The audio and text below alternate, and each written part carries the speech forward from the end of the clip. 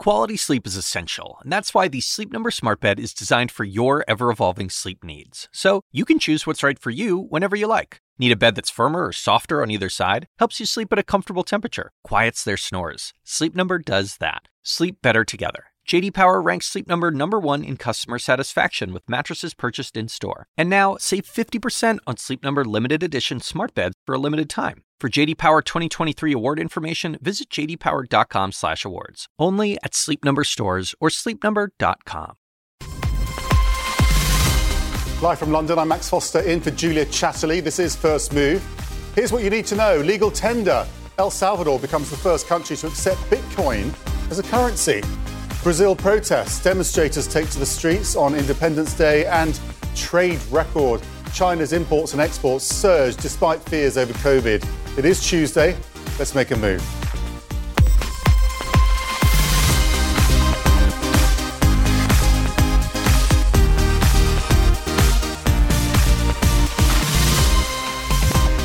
Well, US markets set to reopen for business after that Labor Day holiday. Futures are flat over concerns about the Delta variant, though.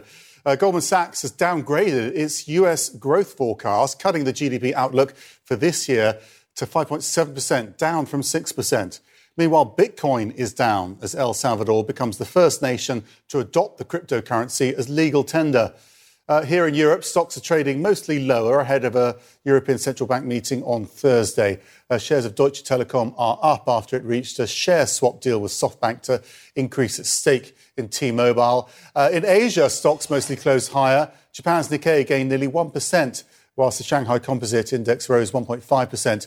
China's exports unexpectedly jumped last month despite a COVID outbreak that closed coastal ports.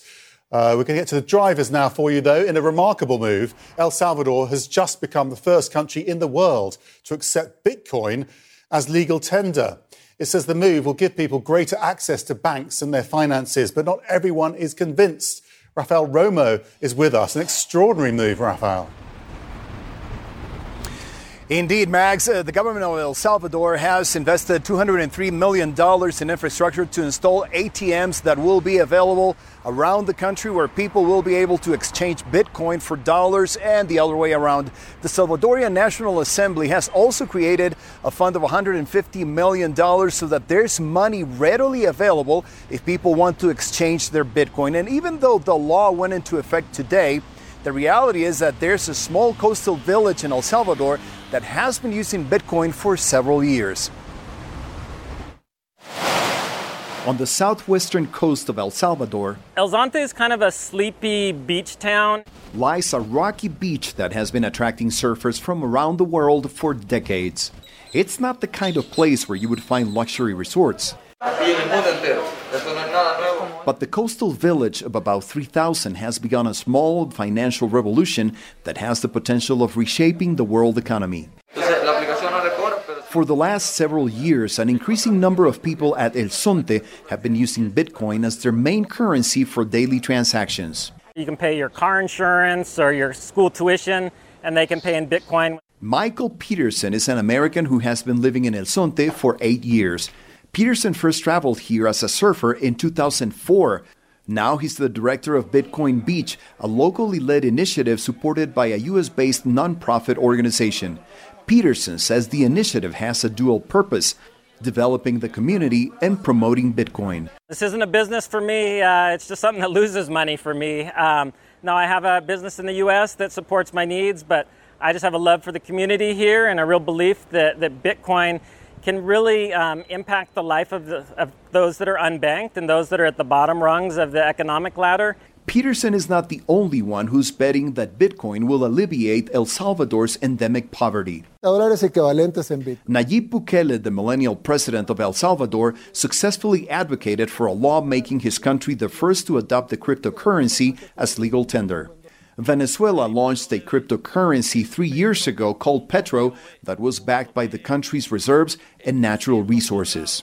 The case of El Salvador is unique in that it's the first country to make Bitcoin legal tender. Here in Mexico, for example, the country's central bank issued a warning over the summer saying cryptocurrencies pose inherent risks and that dealing with them is not legal under current law. This means that banks are not allowed to trade or offer any transactions with them. Some small business owners in El Salvador, like this baker who makes a living selling sandwiches on the street, say they like Bitcoin because it gives them an alternative to make money. Pues la mera verdad no lo siento muy difícil. It truly isn't difficult to deal in Bitcoin at all, he says. Not far from there, this owner of a tortilla shop says she prefers cold, hard cash. Bueno, eso es nuevo para empezar. It's something new and we don't have enough information about it, she says. She's not alone. Hundreds of Salvadorians recently took to the streets to send an unequivocal message about cryptocurrencies. Venimos a convertir. They're trying to change the whole country into a casino where those who can afford it, like the Bukele family, can get in and play, he said. El Salvador is not a casino.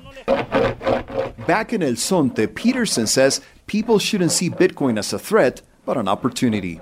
I think they get it backwards. This is what Bitcoin actually fixes. Bitcoin will bring these opportunities to young people so they don't feel like they have to go to the United States in order to feed their family. They can develop a successful business here.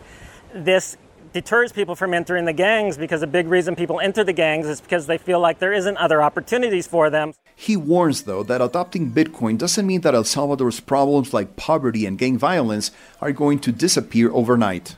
But he hopes it will empower those at the bottom of the economic ladder in the smallest country in Central America. And Max, as part of this launch, the government plans to install as many as 200 ATMs around the country to exchange Bitcoin for dollars and vice versa. This morning, President Bukele informed they had to temporarily disconnect the app to exchange Bitcoin for dollars due to what he described as a relatively simple problem. The government of El Salvador acquired 400 Bitcoins, equivalent to just over $20 million. Max, back to you.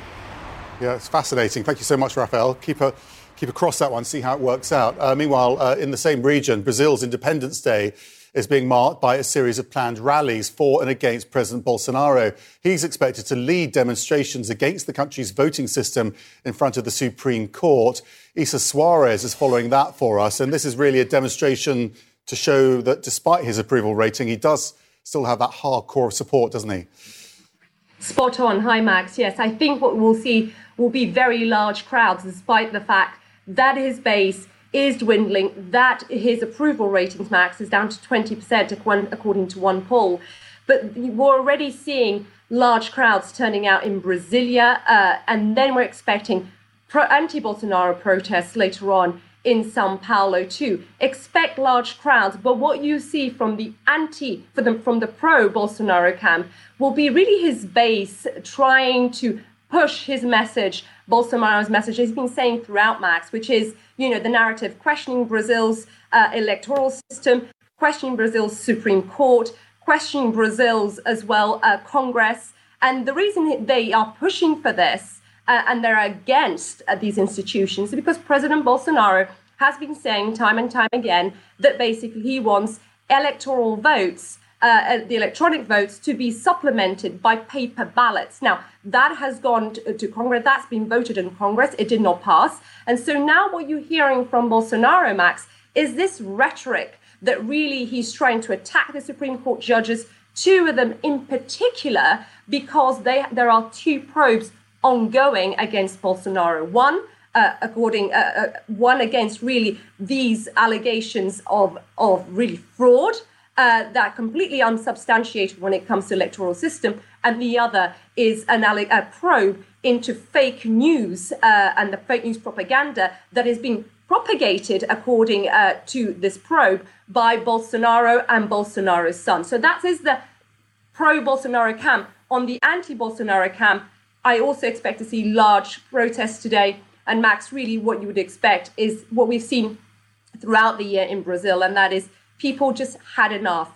Coronavirus has claimed more than 580,000 lives. They blame Bolsonaro for not getting a grip and a handle on the crisis. And then on top of that, you've got a crippling economy. Inflation is soaring, unemployment is so high. One economist said to me, Max, today, that is the new lost decade of Brazil. Forget the 1980s. This is the real thing, Max. And something that will impact the wider world particularly is this battle that they've got with the social media companies as well. So Bolsonaro trying to stop media companies taking misinformation down. Just clarify what's happening here.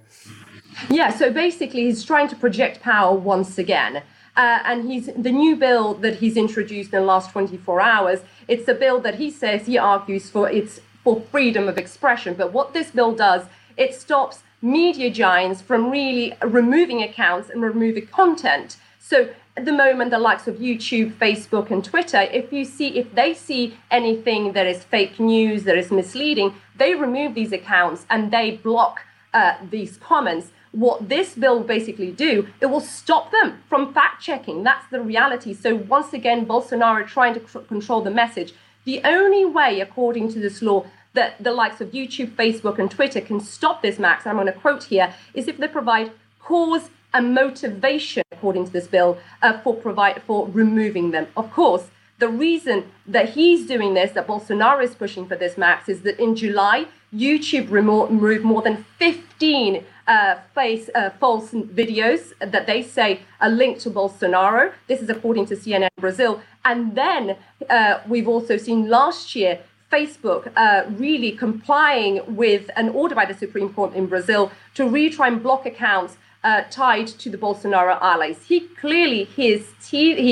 seething with anger, and he's trying to control the message, of course, as his base is dwindling and as really the mood in the country is changing dramatically ahead of that election next year in Brazil, Max. OK, Issa, thank you. China doing more trade now, it seems, than the rest of the world, with the rest of the world than ever before. That's despite a global shipping crisis and a resurgence of COVID. Exports and imports both soared to record levels in August. Stephen Jiang joins me now. How reliable are these numbers then? It does look very positive. Well, Max, that's always a question about all Chinese official data. But, these numbers, as you say, are spectacular. Export surging more than 25%, import more than 33%, well above analysts' expectations. So leading some to say this points to the resilience of the Chinese economy, easing some fears about this economy, the world's second largest and maybe stalling. But when you break down these numbers, though, you both need to see the reason behind this, but also indications that this economy may not be out of the woods just yet, because analysts say this surge was likely the result of boosted orders from American and European retailers ahead of the year-end shopping season. So literally Christmas came early for Chinese exporters. And when you look at the top 3 export items, that seem to fit the bill as well. Electronics, high-tech products, as well as clothing. And this is probably why this has offset any potential impact from port disruptions in this country. Remember, last month, Ningbo, the country's second busiest container port that usually handles some 78,000 containers on a daily basis, had to shut down a terminal when a dock worker tested positive. That caused a lot of worries and concerns, but now it seems these measures were relatively targeted and didn't last very long. Another factor that may have benefited Chinese exporters was diverted orders from their rivals, especially in Southeast Asia, where they have been dealing with a new wave of outbreaks as well. But this advantage obviously could ease once these countries have contained their outbreaks, and the boosted orders for year-end shopping obviously would not last forever either. And not to mention, for many countries around the world, they're still dealing with outbreaks involving the Delta or potentially other new variants as well. So that's why even the Commerce Ministry here has warned exporters about slower growth for the rest of the year. But still, these data obviously providing support for a slowing domestic economy. Remember, the authorities here had to take some drastic measures when they had to deal with their biggest outbreak in a year, closing down cities and suspending trade and travel. So effects from these measures may still be trickling down to the economy in the months ahead, not to mention the continued supply bottlenecks and the tighter credit conditions. And on top of these, Max, is something we've been discussing for weeks. That is this broad regulatory crackdown that has wiped out trillions of dollars in market value for Chinese economy. So still a lot of uncertainties and the challenges for the economy ahead. Max. OK, Stephen, thank you very much indeed. We're going to go around the world now, see what's making headlines. In Afghanistan, the Taliban have used force to break up protests on the streets. They fired shots into the air, and reports say they detained women and journalists at the scene. What happened is US officials held talks in Qatar about Afghanistan. The US Secretary of State says Washington is speaking with the Taliban about carrying out more evacuations. CNN Sam Kiley in Doha, where the talks are being held. Some progress appears to be made. There are reports that they're using land borders to get some Americans out.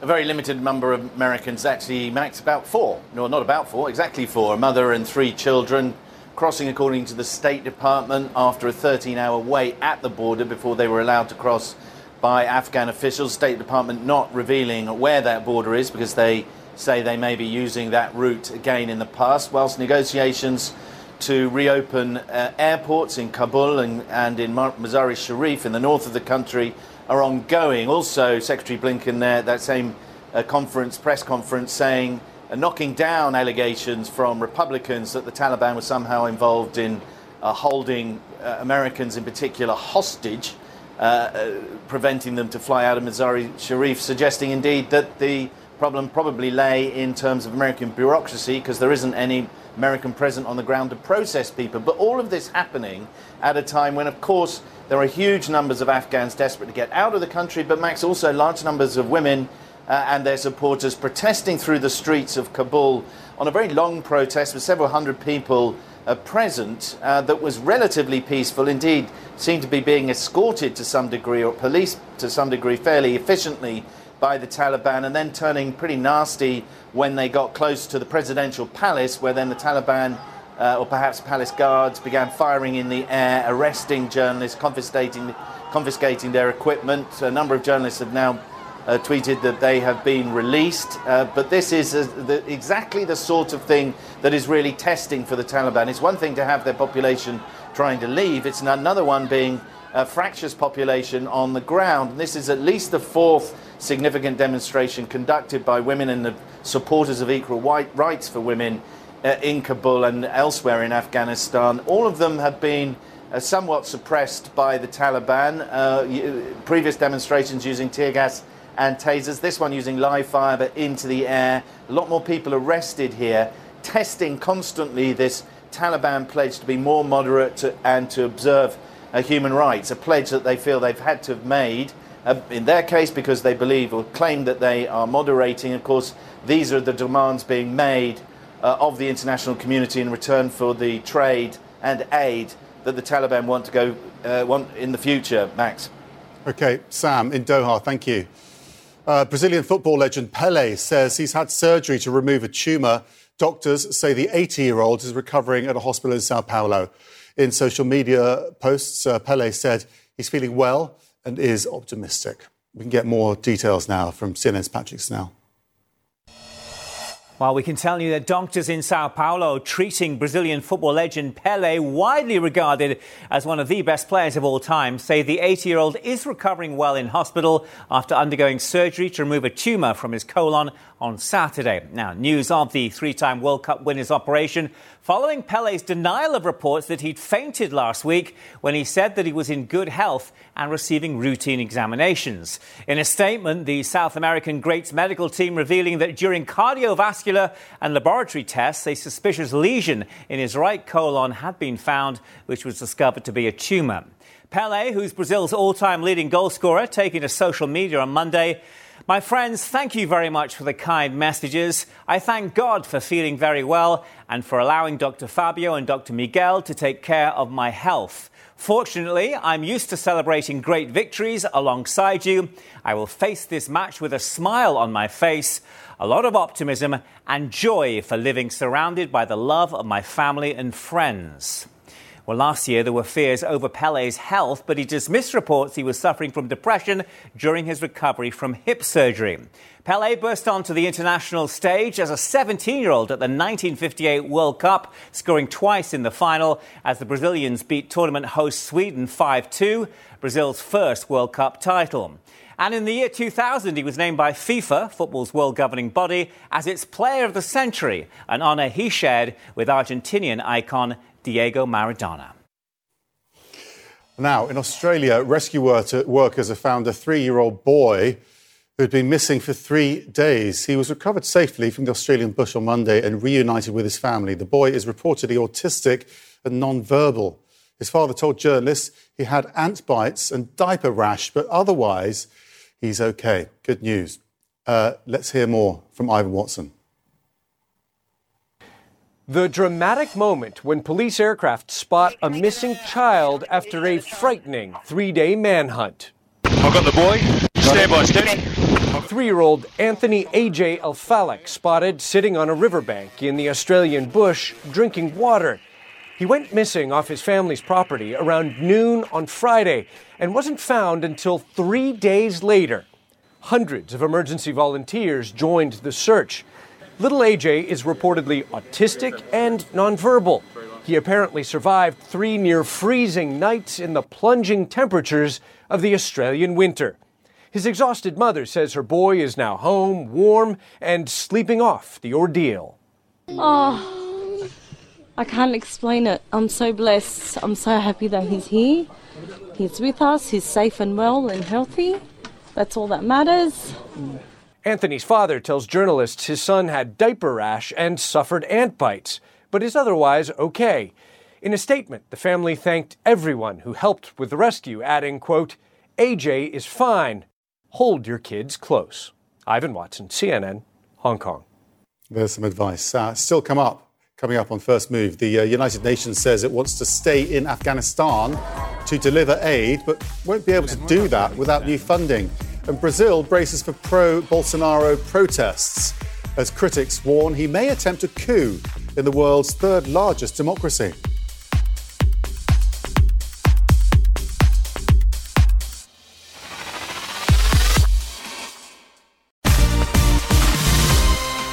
Welcome back to First Move. US futures remain flat as markets get ready to reopen after a 3-day weekend.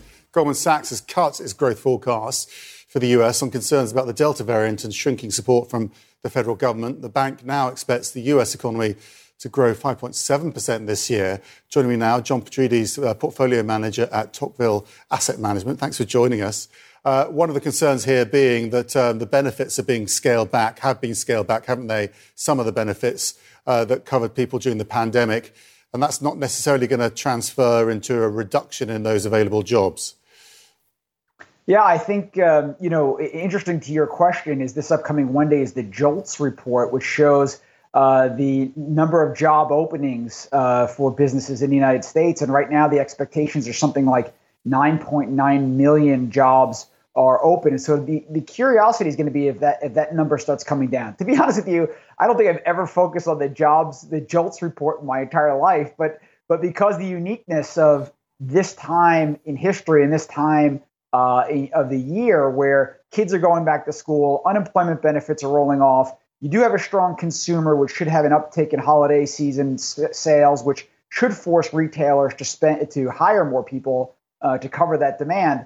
So it's going to be interesting to see what happens on that front. So in terms of forecast, we were talking about Goldman Sachs there. Do you share the same view on that? I mean, how are you able to make forecasts right now with so much uncertainty?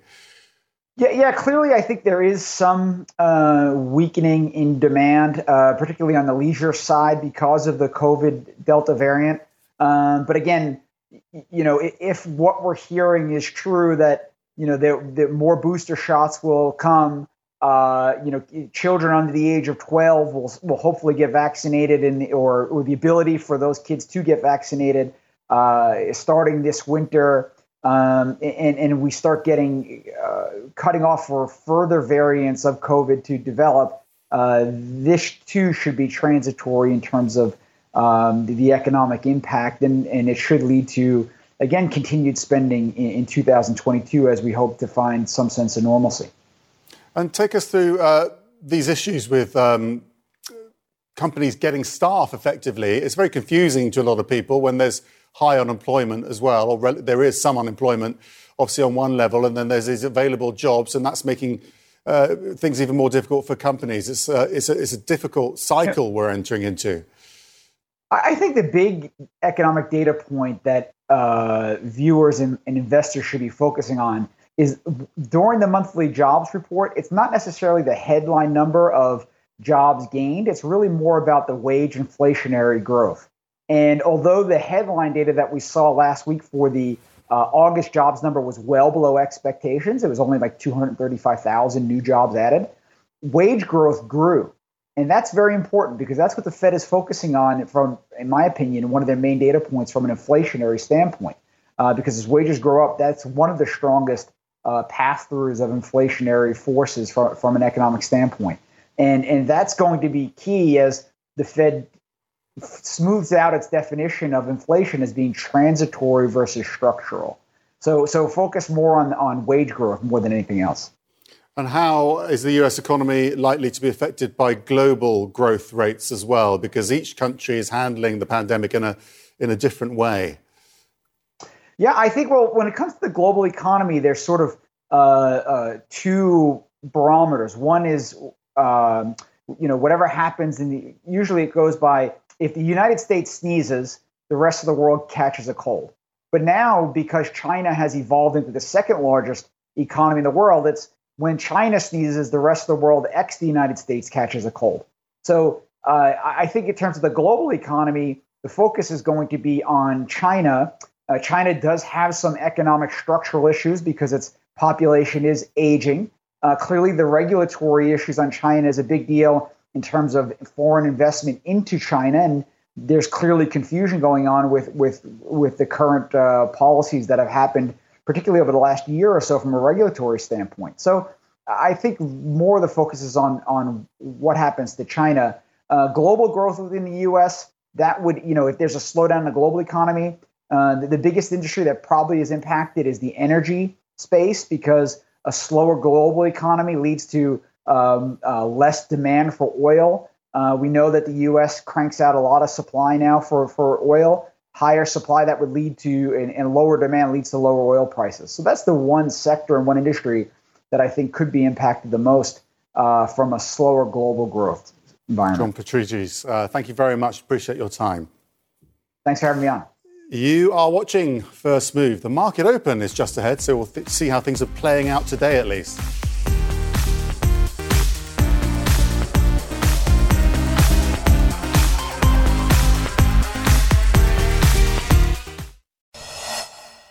Welcome back to First Move. US stocks are up and running on the first trading day of the week after the long Labour Day weekend.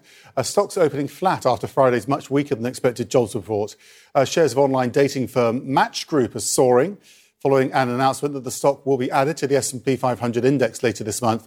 And Spotify is on the rise after KeyBank raised its ratings on the stock, and JD.com also gaining after the Chinese e-commerce giant appointed a new president. But Bitcoin is down even as El Salvador becomes the first country to adopt the cryptocurrency as legal tender. Now, it's 1 week since the US and its allies completed their military withdrawal from Afghanistan. The United Nations says that moment marks the start of a humanitarian catastrophe. It warns that upcoming drought, food shortages and the suspension of aid money will devastate Afghanistan. The UN plans to stay to deliver badly needed supplies, but says that means there's an urgent need for new funds. Joining me is Isabel Moussad-Carlson. She is the director of the United Nations Office for the Coordination of Humanitarian Affairs in Afghanistan. Thanks for joining us. In terms of your access to the country, are you in there? Are you able to get teams in there at the moment? Yes, good morning. Absolutely. I'm in Kabul and have been in Kabul for several months. Our teams are in Afghanistan as well, and we are able to work and have been working since the beginning of the year, but also throughout the last couple of weeks. So when you talk about a shortage of funds, because there's so much uncertainty with the relationships between governments and the Taliban, presumably it's difficult getting funds right now because there's difficult to get transparency through all of those projects. Well, humanitarian funding is always available to be able to respond to a crisis. Obviously, today the humanitarian plan is only funded at 40%, and we already see quite a lot of increase in terms of the needs. In the first part of the year, the first 6 months of the year, we were able to serve 8 million people. We have been able to do that with a lot of different partners, especially NGO partners, and all these humanitarian actors are still on the ground and will still require a serious increase of funding for the end of the year to be able to respond to the needs and to To be able to do that, there will be a quite important fundraising meeting on the 13th of September, and there will be quite a call for appeal for Afghanistan during this meeting. What sort of numbers are you talking about here? What sort of money do you need to come out of that meeting? We need 1.3 billion to be able to respond to 16 million people. And that was the plan for the year for 2021. And obviously, you've mentioned the catastrophe, the humanitarian catastrophe that we're facing after 40 years of war. We're facing chronic poverty, a very severe drought, the second drought in 4 years. A looming economic crisis, so a lot of different aggravating factors. And obviously, we've gone through months of conflict as well, which has impacted Afghan people very seriously. And we have different types of impact, but we've seen a lot of displacement. We're talking over 600,000 people displaced just this year. But overall, in the country, we have more than 5 million people who've been displaced the previous years as well. And some of these people have been displaced several times and have been on the move. So very, very dire situations. You're caught in the middle to some extent, aren't you, here? Because there's obviously a big political debate going on about how governments recognise the Taliban and whether or not there should be sanctions there. All of that does ultimately affect your work, because if there are sanctions against the Taliban, then it's going to be more difficult for you to get funding into the country. Am I right? Well, it is essential that humanitarians can continue working and be alongside the Afghan people who are suffering those dire situations. And I really want to point out that as humanitarians, we're still able to work.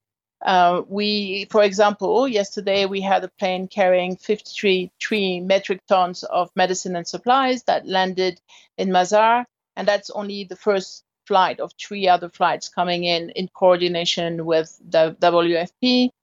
We've also been able to have safe water provided through UNICEF to 166,000 people in areas affected by drought. We have a lot of our partners that are continuing to provide aid to displaced people in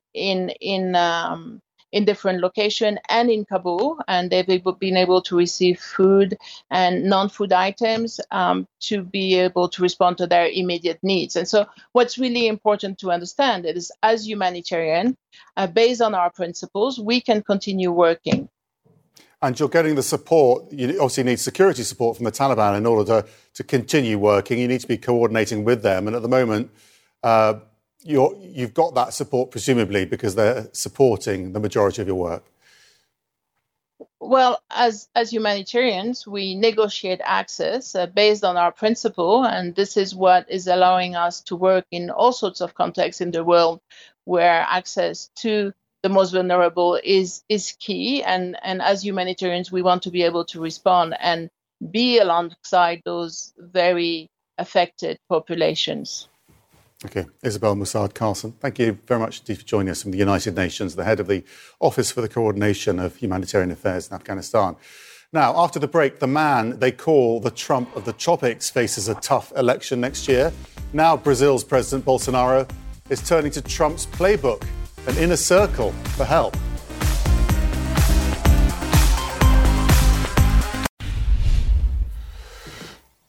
Returning to Brazil, where, as we've been hearing, this year's Independence Day is being marked with demonstrations for and against President Bolsonaro.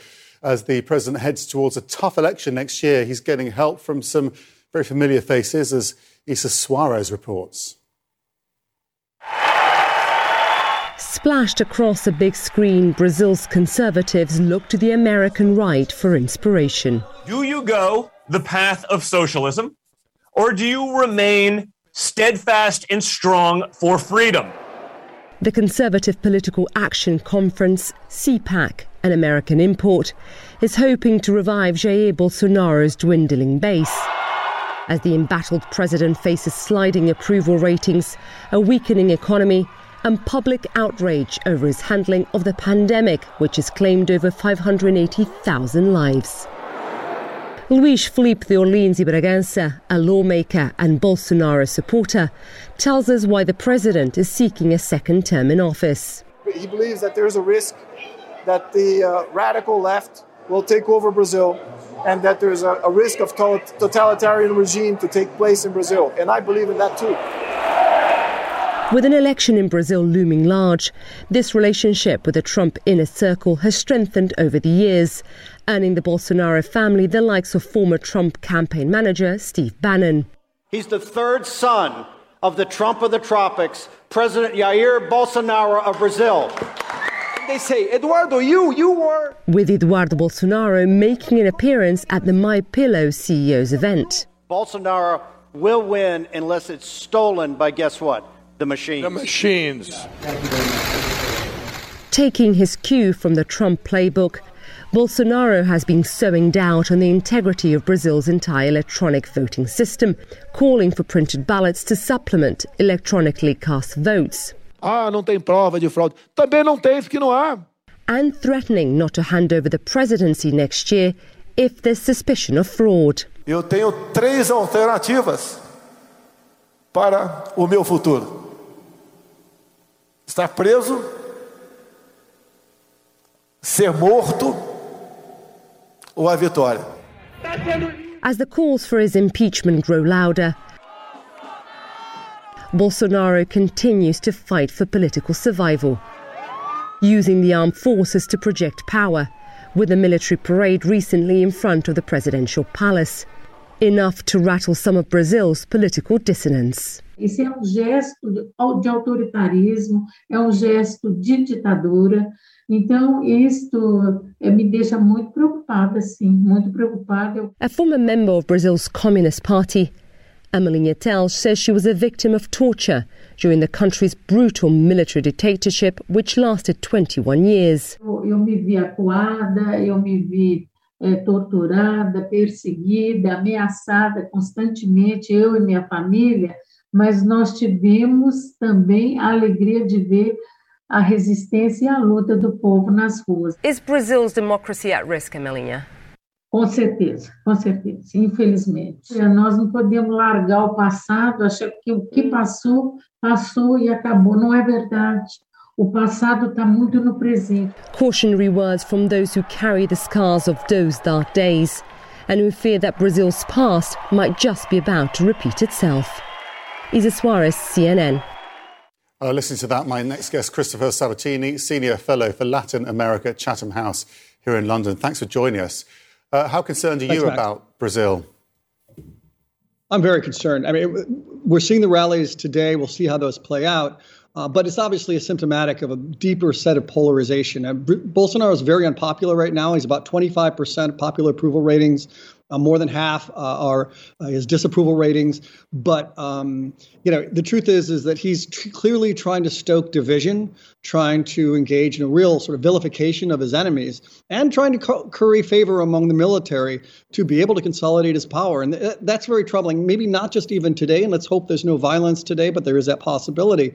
But in the long term, in terms of he's criticized the Supreme Court. He's called one of the Supreme Court justices the mother of a whore. He is the son of a whore, rather. He's really quite a nasty individual who's really trying to just sully all political institutions as a way of creating distrust to consolidate his own power. And these not so subtle suggestions of a coup, these references going back to the 1964 coup, they are there if you look in his language. Is that right? That's absolutely right. He's referring to the demonstrations today as a cleansing. That's not coincidental. 1964, in the coup, the military took power. They referred to it as Operation Cleansing, and the idea was to cleanse the country of leftists. They unseated a president who was deemed to have leftist tendencies and had a communist plan, and that's very much, as you indicated in the story just before this, that's very much the rhetoric they're using now. That they are basically the guardians of all that is good and proper in Brazil, protecting it against communism and tyranny. So with Donald Trump Jr. apparently advising Bolsonaro, also Steve Bannon, What does that tell us about the strategy going forward, do you think? Well, Max, you said this earlier. This is basically their playbook. This is the Trump playbook through and through. Very much, they've studied the January 6th insurrection in the United States and the seizure of the Capitol building, and they're trying to really learn from it in this particular instance. And Steve Bannon has met with the son of Bolsonaro, the president Bolsonaro, and in fact, who's also, by the way, under investigation for corruption, and trying to basically, sow enough doubt within the minds of his supporters and using social media and rhetoric to be able to basically tear down democratic institutions. This is, very much in the idea of Steve Bannon's plans of a sort of right-wing populist demagogues taking over, and they very much see this as an experiment in how to retain power and to bring Trump back in the United States as well. They are very different countries, of course, so it's difficult to channel the same sort of feeling, particularly when Trump had a higher approval rating in his country than Bolsonaro seems to have right now. Yes, and Bolsonaro, obviously, he's completely mishandled the COVID crisis. The more than 600,000 Brazilians have died as a result of the pandemic. He's also under investigation for corruption. So there's a whole train of things that are behind him. And as he said in the statement that you also showed earlier, he's declaring that the options for him are going to be jail, death, or victory, and he says that jail is not an option. So the effort, too, is to paint him very much as Trump did, as a martyr to the deep state, as a martyr to his enemies, and stoking this sense of distrust within his popular base. And the popular base, by the way, you mentioned the rise of CPAC. The NRA is also very active in Brazil, as are evangelicals. One of his core constituencies in the small percent that support him are evangelicals, and the rest are a lot of gun-toting people, particularly in the north of Brazil, what they call in Brazil the Bibles, Beef, and Bullets constituency. And that's really his core constituency. And when you talk about martyrdom, I mean, he's talking about martyrdom, isn't he? When he referred to, the options ahead of him being prison, death, or victory, he's suggesting if he doesn't win this, he could die, and that would evoke support, presumably, in that constituency you described. Yeah, and there is precedent for this. There was a former president, Getúlio Vargas, who committed suicide. So, he's very much trying to counter. And Getúlio Vargas also had some somewhat fascist leanings himself. So he's very much trying to conjure up this idea that he himself is a savior and a martyr for all that is he likes to believe is good and righteous in Brazil. OK, Christopher Sabatini, appreciate your insight there from Chatham House. Thank you very much indeed. Next on First Move, a tale of two telecom companies. What a new deal between Japan's SoftBank and Germany's Deutsche Telekom really means for the industry.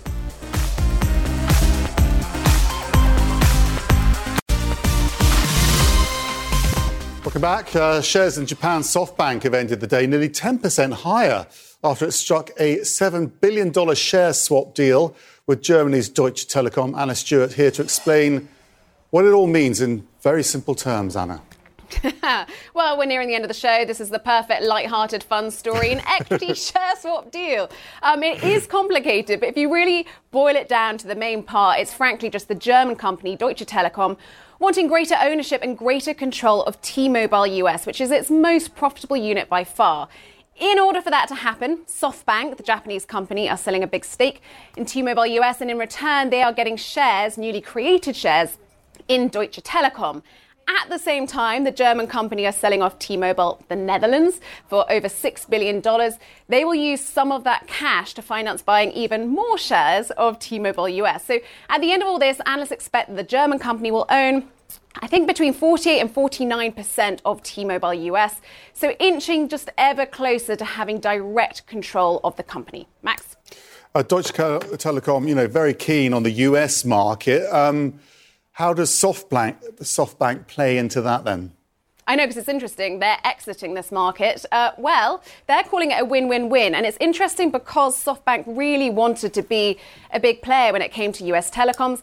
That is why they bought Sprint all the way back in 2013. That was when it was the third biggest player and it wanted to merge it with T-Mobile US. Now, that took years, lots of regulatory challenges, and in that time, actually, Sprint's performance under SoftBank really plummeted to the point that it became the number 4 player. When the merger finally happened, it was very much T-Mobile being the lead player there. And at the same time, remember that SoftBank over those years has become a big investor in all sorts of companies, whether we're talking about Alibaba or Uber or WeWork or Wirecard. Not all of those investments, of course, have been particularly good. And that is perhaps why in the last quarter we saw profits for SoftBank down nearly 40%. So this could be a bit of a rebalance of their portfolio. And look at the share price today. Investors are welcoming it, nearly up 10%. Max? There you are. Some good news for investors in that particular stock. Thank you, Anna. Let's have a look at the wider market, see how they're doing in early trade, particularly in the United States. You can see the Dow Jones is down 0.5%. Nasdaq also down only slightly there, and the S&P 500 a bit wider, down 1/3 but it's early days, as I say, after that long weekend in the United States. We'll see how that plays out, and Richard will be back later with the updates on that. So that's it for this show. Thank you for watching Connect the World with Becky. Up next.